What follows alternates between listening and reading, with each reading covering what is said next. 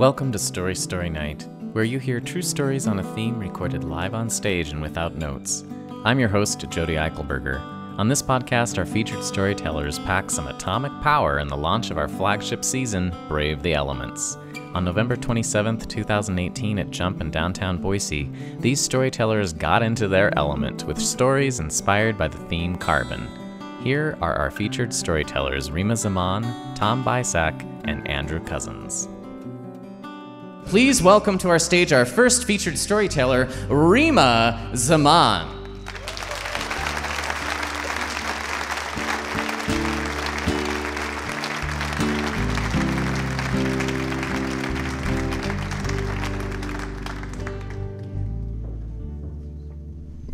My name is Rima Zaman, and I am the author of the memoir I Am Yours, and here is my story. When my husband and I got married, he announced that he wouldn't be buying me a ring because he didn't want to participate in blood diamonds. I remember biting back my words that not all diamonds have to be blood diamonds, but I bit back my words because I knew better than to speak. I knew that were I to speak, he would only use my words against me as proof of my insolence, proof of my ingratitude, proof of my selfishness, proof of my misbehavior. So I kept quiet. We were married on January 4th, 2010, in the dead of the New York winter. Once married, we moved onto his sailboat, which was parked on the ice with a beautiful view of the Statue of Liberty. Mind you, it was a sailboat, not a houseboat, 29 feet in length. It was tiny, and we didn't have any heating or plumbing. To stay warm, he figured out how to line the entire inside of the sailboat with electric heaters and space heaters, electric blankets and space heaters. I'm pretty sure we were a fire hazard. To cook our meals, we had a hot plate and a pressure cooker, and life was sweet and simple. He had recently purchased a half-burnt barn in upstate New York using bank loans and a hefty gift from his mother.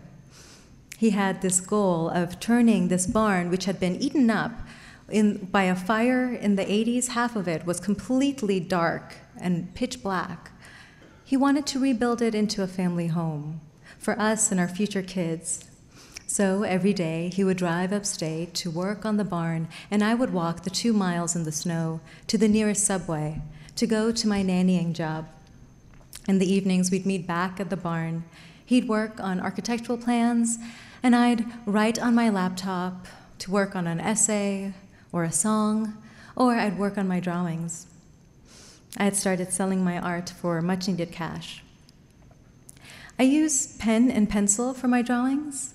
And I love how graphite is actually a form of carbon, and carbon, when exposed to extreme heat and enormous pressure, becomes diamonds. I would think of this while I would be working on a drawing, while I would be pressing down on the page with a piece of charcoal or a pencil. Graphite, under enormous pressure, becomes art. Art is, after all, the act of turning pain into poetry. The winter shifted into the spring, and we moved out of the sailboat and into his VW bus, parked in front of the barn. We were living quite luxuriously, obviously. These warmer months were good for us. I would run through the woods surrounding our barn, and he would work on the barn. And the days were long, and the work was hard, and this hard work tempered my husband's moods. He grew into a better man every time he felt like he had a clear purpose in life. It was when that purpose slipped away, or he let it slip away, that he would slip into shadow. Spring shifted into summer, summer into fall, and lo and behold, money for the barn ran out. My husband had a habit of using part of the monthly loan, which was meant for construction materials and hired labor. He would use it on drinking instead, and on lavish dinners at different restaurants that he would go to by himself while I would be at my nannying job.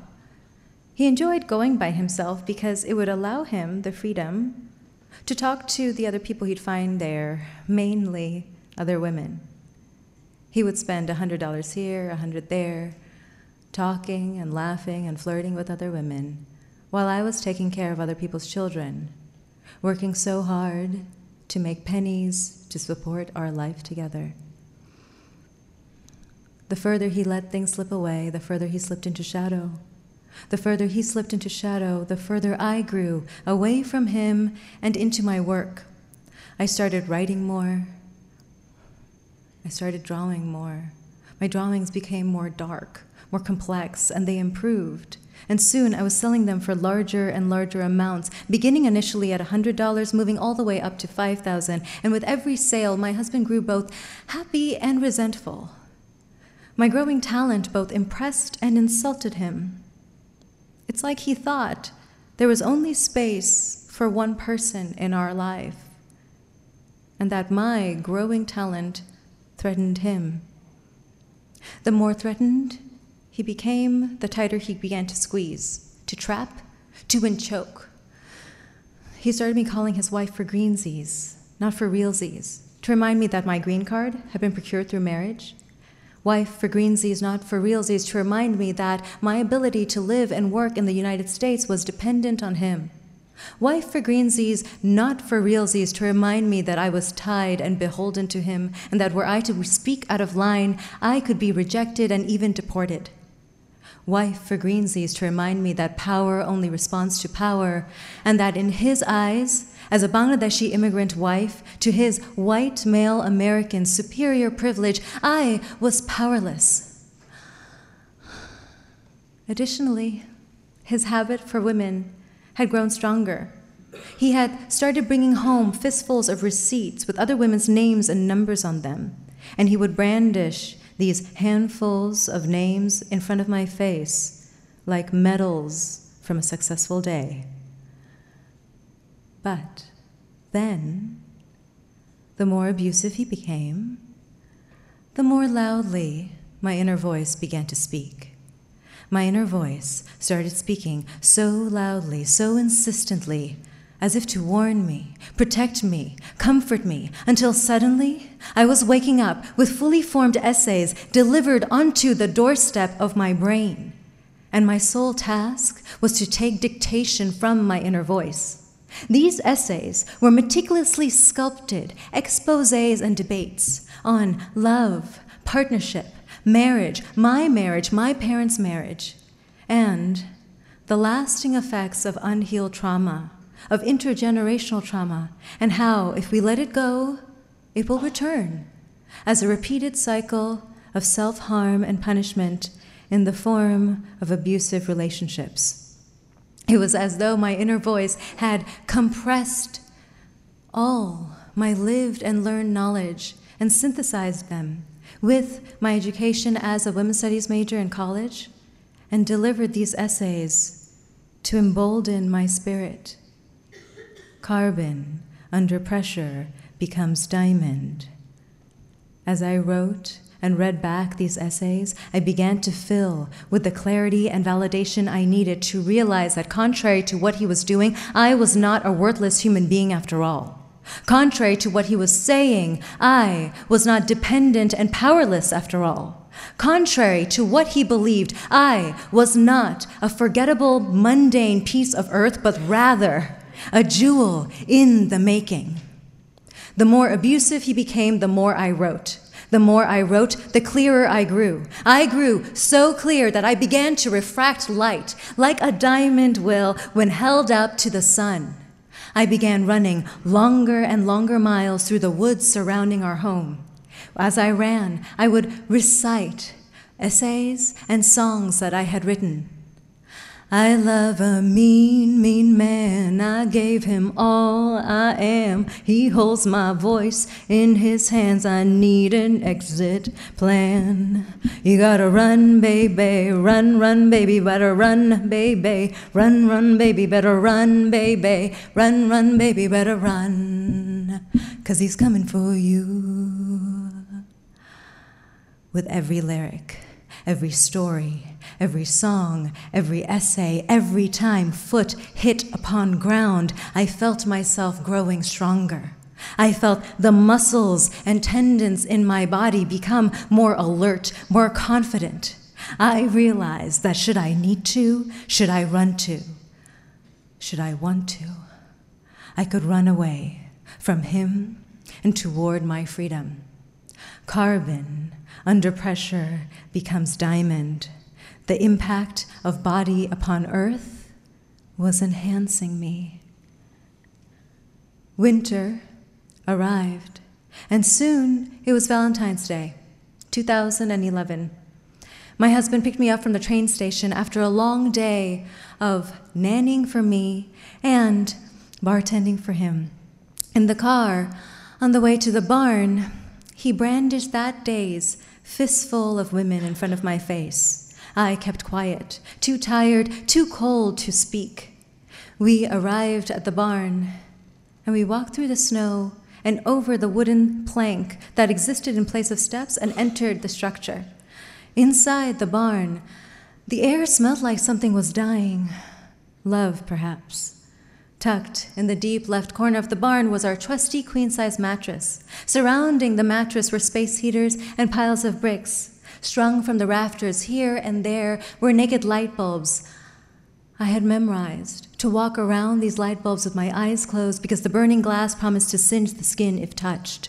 All around us, due to the fire, big black patches of coal and burned wood kept us company. It was like the walls of our home had been licked by darkness.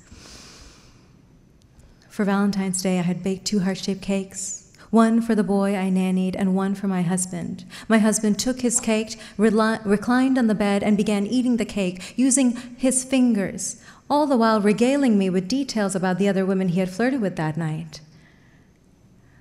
You better run, baby, run, run, baby, better run, baby, run, run, baby, better run, baby, run, baby, better run, 'cause he's coming for you.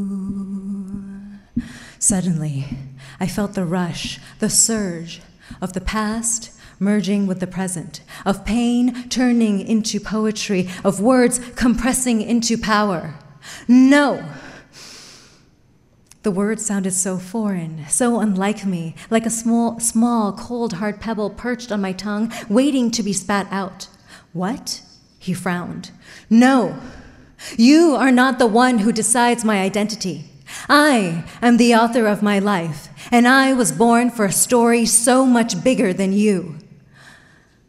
To speak is a revolution, and it was time to ignite mine. The first no is always the hardest, but the voice is a muscle, and the more you use it, the stronger it grows. That first time that I said no to my husband, he laughed and then grew angry. But I kept saying no, no, no, until finally we separated. Carbon, when exposed to extreme heat and enormous pressure, becomes diamond. I am so happy that he never bought me a ring.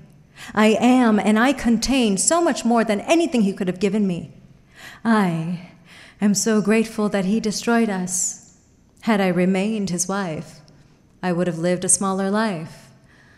I don't know if I am a leader as much as I am a messenger. And perhaps that's what a leader is. A conduit of a larger story.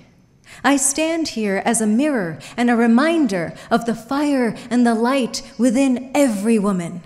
My body and spirit were designed for resilience, designed to turn pain into poetry, wound into wisdom, fury into fortitude, grit into grace, past into the future. I wasn't born to be a victim. I wasn't born to be a survivor. I was born to be a warrior, born to grow stronger with every wound, every obstacle, every abuser, every insult that the world presses down upon me. Carbon, when exposed to extreme heat and enormous pressure, becomes diamonds. I am a woman, and we women are diamonds at the highest shine. We don't need to run anymore, my love. It is time to rise.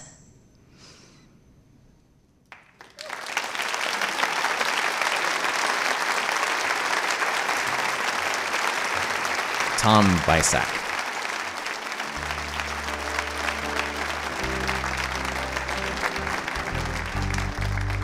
Good evening. Thanks for coming out. This isn't a success story. It's kind of a story about my personal collision with luck. In 1989, I went on a motorcycle ride with the sheriff of Canyon County, and he took me all over the place showing me places that had criminal issues. And eventually we ended up on South Canada Road, and we took that all the way to the end. And at the end of South Canada Road, which is our county line, by the way, is Jensen Cliffs. And Jensen Cliffs plummet 300 feet straight down into the Snake River Canyon. Now, I had been down to that part of the county many times, but I had never seen that canyon from that perspective. The Snake River emerges from steep canyon walls and then bounces over Graveyard Rapids, and then proceeds on west where the valley opens up. Right across the river is an extinct volcano, 15 million years old, part of the Yellowstone hotspot complex. It's a fragment of a supervolcano. And down in the bottom of the canyon are miles and miles and miles of Bonneville flood melon gravel. Because of the cliffs and that volcano, their arrangement is in a big V, so it's a Venturi flume. So when the Bonneville flood came crashing through there 15,000 years ago, it lost its energy and dumped its whole bedload down there. There was also a bridge down there. It was a huge bridge. It was 500 feet long, 500 tons, made of steel, and it was erected during the same era and with the same techniques as the Eiffel Tower. Gary leaned off his bike and he said to me, "This is the most unwholesome place in Canyon County." I saw geology and I saw biology, I saw history and prehistory. I saw a place that if I was a prehistoric man, I wanted to fish because those rapids were going to back up all the migrating fish. And I didn't get it, and I didn't ask him because I knew better than to challenge the sheriff. So I looked a little closer, and down there in the bottom of the canyon on the terraces were two little shacks. And all around the shacks were a halo of trash. And I saw a bus body and a black Cadillac and a bunch of car bodies, farm equipment, countless appliances, piles and piles and piles of construction refuse, and I don't know how many paint cans. And Gary leaned in again and he said, "Very bad things happen in those cabins. Why don't you make a park out of this?" I'm a biologist, I don't build parks. But that's a dare from the sheriff. And I kind of, well, whatever. And we worked our way down that canyon and we knocked around in that garbage for a little while. But it wasn't the garbage that was interesting. It was the bare ground, the ground between the bushes. If you looked really close at that ground, it was covered with tiny little stones, a lithic scatter. And I looked real closely and I didn't recognize a single rock. All of those rocks were not native to Canyon County or that Snake River Canyon. They were exotic. And mixed in with those rocks were tiny flecks of charcoal, and then some bigger stuff too. And I'm thinking, charcoal, are they burning trash down here, or is it campfires or wildland fires? And then it dawned on me, this is loess. This is wind-blown material. It's fluid. I remember this stuff. Anything that's in that column of soil is going to churn and move around. This could be ancient hearth sites. So we messed around down there for a while, and then I went home, and I thought about that park there, and I thought about it seriously, and I made myself some notes, and then I sketched out a rough master plan of what a park would look like down there. The next morning I woke up, and I painted that park and what it would look like if I ever built it. And a few days later, I had a meeting with the Canyon County Board of Commissioners and the director of Canyon County Parks, Recreation, and Waterways, and I explained to them my vision of a park that would celebrate the natural and cultural resources of our region. And dang it, before we left that meeting, I was the new Canyon County Park Planner for Canyon County. I had a job, I had a career. I also had a dare, I had a vision, and I had an opportunity, and I thought, well, what the hell? I'm gonna build a park. And I knew the first thing I had to do was deal with that bridge, because that bridge was a an attractive nuisance. It was a jungle gym. It was 500 tons of steel, 70 feet above the river, and every kid that would go down to that beautiful park that I had painted was going to climb on that bridge, and it was unsafe. So I had to do something about that first before I did anything else. So I did a little research, and I found out that that bridge was built by Colonel William Dewey in 1897 to haul gold and silver ore out of his mines in the Owyhee County. It was part of the Boise-Nampa-Owyhee Railroad, and he went bust because his mine went dry. And so the Union Pacific picked up that bridge, and they ran it until 1948, when it was no longer economical to haul agricultural products on that line. And then Owyhee County got it. And Owyhee County decided that that would be cool to scrap for 9 cents a pound. The Idaho State Historical Society said, no, wait a minute, guys. This is a National Historic Register place. It's a Parker Through Truss Bridge, a very rare bridge. Only 5 companies in the U.S. would even bid on its construction. And it was the tallest railroad bridge in the nation when it was completed. So I said, yeah, this is where I'll start. So I went to the Idaho State Historical Society. And of course, what I did was laid out my idea about a park that would celebrate the natural and cultural resources of Southwest Idaho. And before I left that meeting, I owned the bridge. They sold it to me for $1. And I had to borrow that, and I did. So now I was on my way. I had a job and I had a bridge, and I had to do something about that. The first thing I did is I wrote a grant to the National Trust for Historic Preservation in San Francisco, and they gave me money to hire JUB Engineering to make a plan for a walkway and railing system across that bridge so I could make it safe. They said, sure, we can do that, but we need to know the distance between the bays. How big are those bays? Now, a bay on that bridge are the upright girders. So there's 2 trusses that are Parker Through Truss, and then there's a bunch of girders or columns that stick up and hold that upright. The distance between those girders are the bay. So it was my homework to go figure out what those distances were. So I got out my Alliday Transit, yeah, I own one, and I tried to do some fancy mathematics and figure it out, but parallax got me, and I couldn't do the math. And so I knew I'd have to directly measure that bridge. So I got my 100-foot tape, and I went out to the bridge, and I looked at what I had left of the bridge. And what was there were 2 9-inch wide I-beams, 3 feet deep, 500 feet long, straight across the river, 8 feet apart. And then the bays are out there someplace, and there's a lot of them. So I drove a nail in the dirt, and I hooked up my 100-foot tape, and I started to back out on that 9-inch rail, the top of that girder. Now I liked the rusty kind of pitted stuff, but the red lead paint fragments that were still down there, they were kind of slick. And the worst part was the carbon black original paint. It was still on there in places too, so that the tread was not real good. So I backed out and I measured that first bay, and it was 20'6". And that wasn't too bad. So I backed out until my tape read 41 feet, and that was the second bay. And then I backed out onto the third one, and it was 61 feet 6 inches. And then I backed out onto the fourth a few feet, and the wind picked up. And I thought, well, I'm 70 feet from the shore, 70 feet up, a lot of steel to bounce off of before I hit that cold, fast Snake River.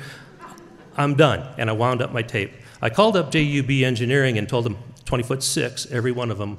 I saw the sequence. Guaranteed.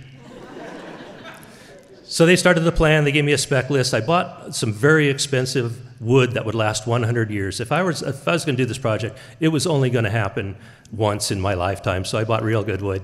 And then I went to the Idaho military, and I actually convinced them that this would be a great training project and a great contribution to the community if they would build my bridge for me. Because I can't afford people that work high steel, and you got guys that think that's fun. So what do you say, guys? And they swarmed on it. They said, yes, we're on it. And within days, I had U.S. Navy SEALs at Lake Lowell, SEALs, the Seabees. The Seabees were there. The Seabees were putting the whole thing together. They took every little piece, and they prefabricated the entire walkway in chunks, and then we helicoptered it down to the river, or ran it out there on tank movers, where the combat engineers took over. And I had combat engineers from Idaho, New Hampshire, Vermont, and Tennessee work an entire summer putting the pieces of that bridge together. So the first bay filled up perfectly, and so did the second, and the third was working out, and I thought, this is a snap, and the fourth didn't fit so well, and the fifth didn't fit at all. And there were a lot to go, because that's only the first 60 feet, and it's 500 feet long. So I realized that not all the bays are 20'6". Matter of fact, none of the other bays are 20'6". All the other bays are different from each other, too, so that makes it even tougher. So I grabbed up the colonel and the top kick sergeant, Bob, and we went to Cook's Two-Hole Saloon in Melba with the blueprints and cut them up into little pieces and scotch taped them back together, and we missed it by that much. So on September 1st, 1991, we completed the bridge. There's not a hole in it that big. We actually put a patch in there so you can get across. And once that bridge was completed and I had a safe walkway for pedestrians, horses, and a paramedics van, then I knew I could proceed with the rest of the park. I had secretly been proceeding with the rest of the park all the time, so I was pretty well along anyway. I had done some land acquisition. I needed to do a little bit more. We built a boating facility, a visitor center, a solar power plant, so the whole thing is net metered. I established a nationally recognized educational program down there, a nationally recognized conservation program down there, a tight partnership with Boise State University Department of Anthropology, the Desert Studies Institute and Extended Studies, also a partnership with the College of Western Idaho Anthropology Club, and we did tons and tons of research, and the American Rock Art Research Association helped me with identifying and documenting 5,000 petroglyphic elements down there. If that's not enough, we built a museum, $1.5 million museum with an indoor classroom and an outdoor classroom and a projection area, an exhibit hall, a research library, mezzanine, and, ready, dormitories for 16 students and faculty researchers. Now, our oldest carbon date down there, well, we don't know what the oldest one is because they're still working, but we have a range of about 1,000 years to about 5,000 years. Those are the real common ones, but it's continuously occupied. So for 5,000 continuous years to present, people have been down there, never a break in population.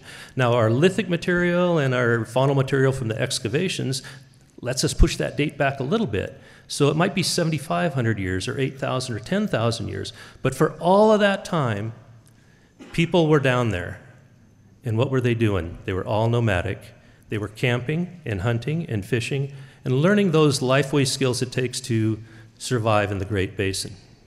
If you go to Celebration Park today, you have the opportunity to camp and hunt and fish and learn those lifeway skills to survive in the Great Basin.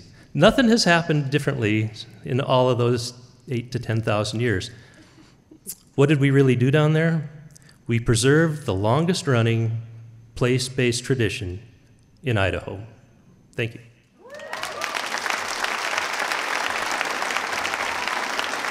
Andrew Cousins.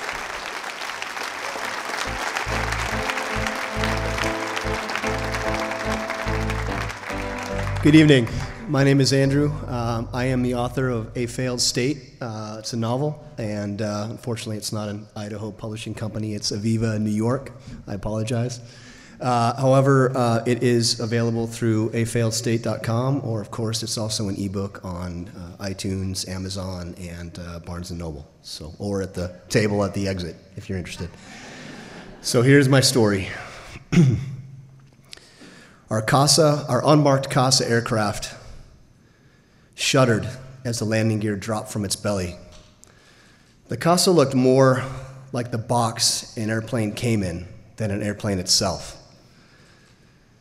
When the loadmaster flashed 2 minutes out, myself and 2 other teammates chambered rounds in our HK-416 rifles and Glock 19 pistols. I had spent hours the day before cleaning every speck of carbon I could out of those barrels. I didn't want the weapon systems to fail when I needed them most. After all, we were inbound for 1,000 yards of century-old asphalt in some remote desert, and there was no official American presence in the country at that time. When the CASA touched down and the loadmaster dropped the ramp. I exited and marveled at how the Milky Way galaxy was airbrushed across the night sky. The absence of human lights or outbuildings as far as the eye could see, only accentuating this. Suddenly, 2 sets of headlights pierced the darkness from the opposite end of the runway and approached. It was our teammates that approached and loaded all our kit on board. We exited the area as the CASA prepared to take off, and we awaited a second aircraft, possibly a contract transport, that had all our supplies for 60 days worth of an expeditionary stay. As I sat in that back seat, I thought about my family, my 2 sons, and the daughter we just adopted. I didn't always want to be a father of an adopted child. In fact, when it was suggested, I was dead set against it. You see, my daughter's biological father had spent 90 days in an expensive rehab clinic and 9 months sober before he decided he needed to take a drink again. He had to approach his wife and explain this, and she demanded that he sign over the rights to his 2 existing children before he did anything. He reluctantly agreed, quit his job, and found what he considered meaningful work in a bar where he could drink and serve patrons not too far from where he lived. That's where he met my child's mother, biological mother, and they drank through 2 of her 3 trimesters before she realized she was even pregnant with his child. He had no intention of ever seeing this through, however. My wife's brother, who was also the father of my adopted child, had attempted his life twice before he finally drank a 5th of whiskey, loaded up in his truck, and drove a dangerous stretch of Idaho road home before rolling the vehicle and being ejected. He was held in the arms by a stranger for 30 minutes before he succumbed to his wounds. My wife is distraught, but she was convinced this child needed to be ours. I knew that we were probably looking at a baby that certainly had fetal alcohol syndrome, and I didn't want anything to do with that. After all, I was on my 3rd of what would be 21 deployments over 7 years. I was lucky if I was home for 2 months out of the year, and I already had 2 boys I could barely care for and see on a regular basis. Hell no, I wasn't going to adopt this girl. She made me promise that I would pray about it, and I promised one prayer. Well, that night, I went to the fire department where I ran 24-hour calls once a week in exchange for a medical currency that I used while I was downrange. And I sat right next to my captain. And I said, "Hey, what's up?" And he said, "Guess what?" I said, "What?" He said, "We're adopting the foster child we had cared for the last 9 months." I said, "Well, what was the justification for that?" He said, "Well, 1, we love her. And 2, he quoted a Bible verse about God mandating the care of the sick, the lame, the widow, the orphan." That was all the answer I needed. And I was in, despite any problems with the pregnancy or what might happen afterwards. And I went home and informed my wife that I was committed. I did ask, though, I said, "Listen, I'm leaving for Afghanistan this time, and I want you to send a photo of the baby so I know what I'm up against when I come home." I asked this because I understood fetal alcohol syndrome to have visual cues, especially in the face. And I just wanted to really know what I was facing. So I left for deployment, and I spent half that deployment wondering how things would turn out before I got an email saying that she was rushing to the hospital so that the mother of my daughter would sign over the rights to her as soon as she was born. I reminded my wife of that promise, and she agreed. I made sure I was assigned to that compound's quick reaction force, which spent the entire day around the compound so that I could check my email, which I did probably 20 or 30 times that night. When I finally got the email and the file attached, I opened it and saw a beautiful baby girl, and I was in love right then and there. And when I returned and held her for the first time, that sealed the deal. In fact, it got so bad because I spent so much time with her that it started affecting my marriage. But I saw something in her that I saw in myself, being adopted as well. It completed me. She was a carbon copy of the things that she did. At night, she would pull all her toys and prized possessions into her bed because she feared on some level that they wouldn't be there in the morning. And I understood that. I prepared to leave for my next deployment, and my wife is still grieving over her brother and started to take a drink again. You see, she was an alcoholic too, but had been clean through 5 years of pregnancies and infants and toddlers. I overlooked it because I felt she deserved it for what she had been through. And on that next deployment back to Afghanistan, I made it halfway through that sucker before another email arrived, frantically telling me to phone home. When I did, my wife informed me that her father, who had been in prison for several years because of substance abuse, had returned home, spent a year in a halfway house, and getting to know our daughter and our children before he overdosed on methadone. I asked her if she wanted me to come home because I wanted to. I wanted to be there. But in a very monotone voice, she begged me to stay and finish out my deployment, and she would take care of it. After all, I was the only breadwinner in the family, and we depended solely on my income. I agreed, and when I came home, the drinking was much, much worse. Again, we fought constantly, and she implored me to spend more time with my sons because I was spending all my time with my little girl that wasn't even my flesh and blood. We made it through 4 more deployments for a total of 21 deployments over 7 years before I was home for the holidays. I did some training with my unit in Virginia Beach, came home and spent Thanksgiving and Christmas with the family. After New Year's, I had 9 days until I needed to leave again, what we like to call pop smoke, when we signaled the helicopter to come in. It was a week after the New Year, and I was sitting on the couch that evening when I heard the gunshot. I ran to the master bedroom, and in the closet, my wife had died from a self-inflicted gunshot wound because of her own addiction. When the blood alcohol content was revealed to me through the toxicology report, she was a 0.4. That's 3 bottles of wine, because that's all she drank. And I don't remember ever seeing that much wine in our house.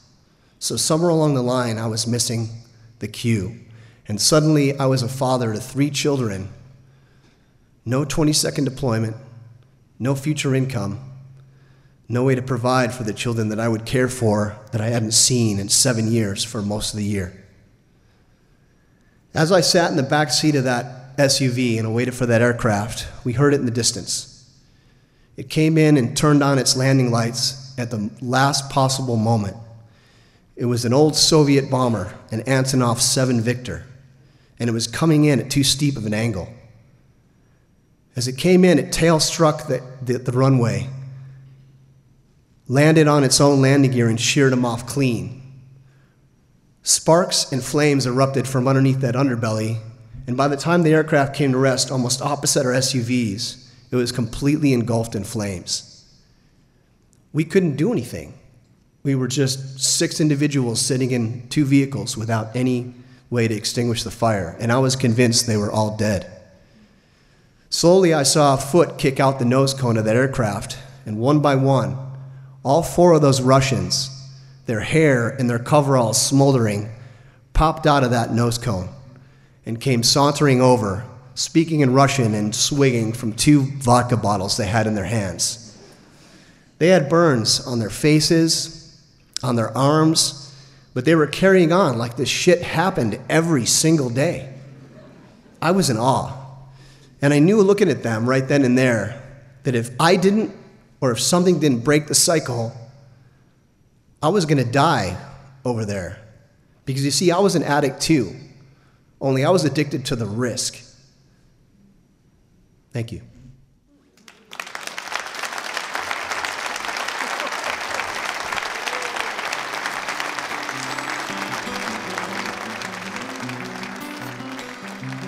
Thank you for listening.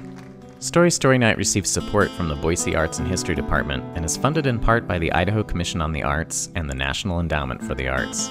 Thank you to our media sponsor, Radio Boise, our season sponsor, Pettit Realty Group, and the Carbon Show sponsors, Apple Plumbing and Amberjack Publishing. Podcast production is by Stephen Baldessari. Our theme song was composed by Dan Costello, and our musical guest is the Renaissance Players. Support this storied program, get tickets to our live show, and stay tuned at www.storystorynight.org or on Facebook, Instagram, and Twitter at StoryNight. You can also donate by phone. Text FLAGSHIP to 41444. Thanks for being a part of our story.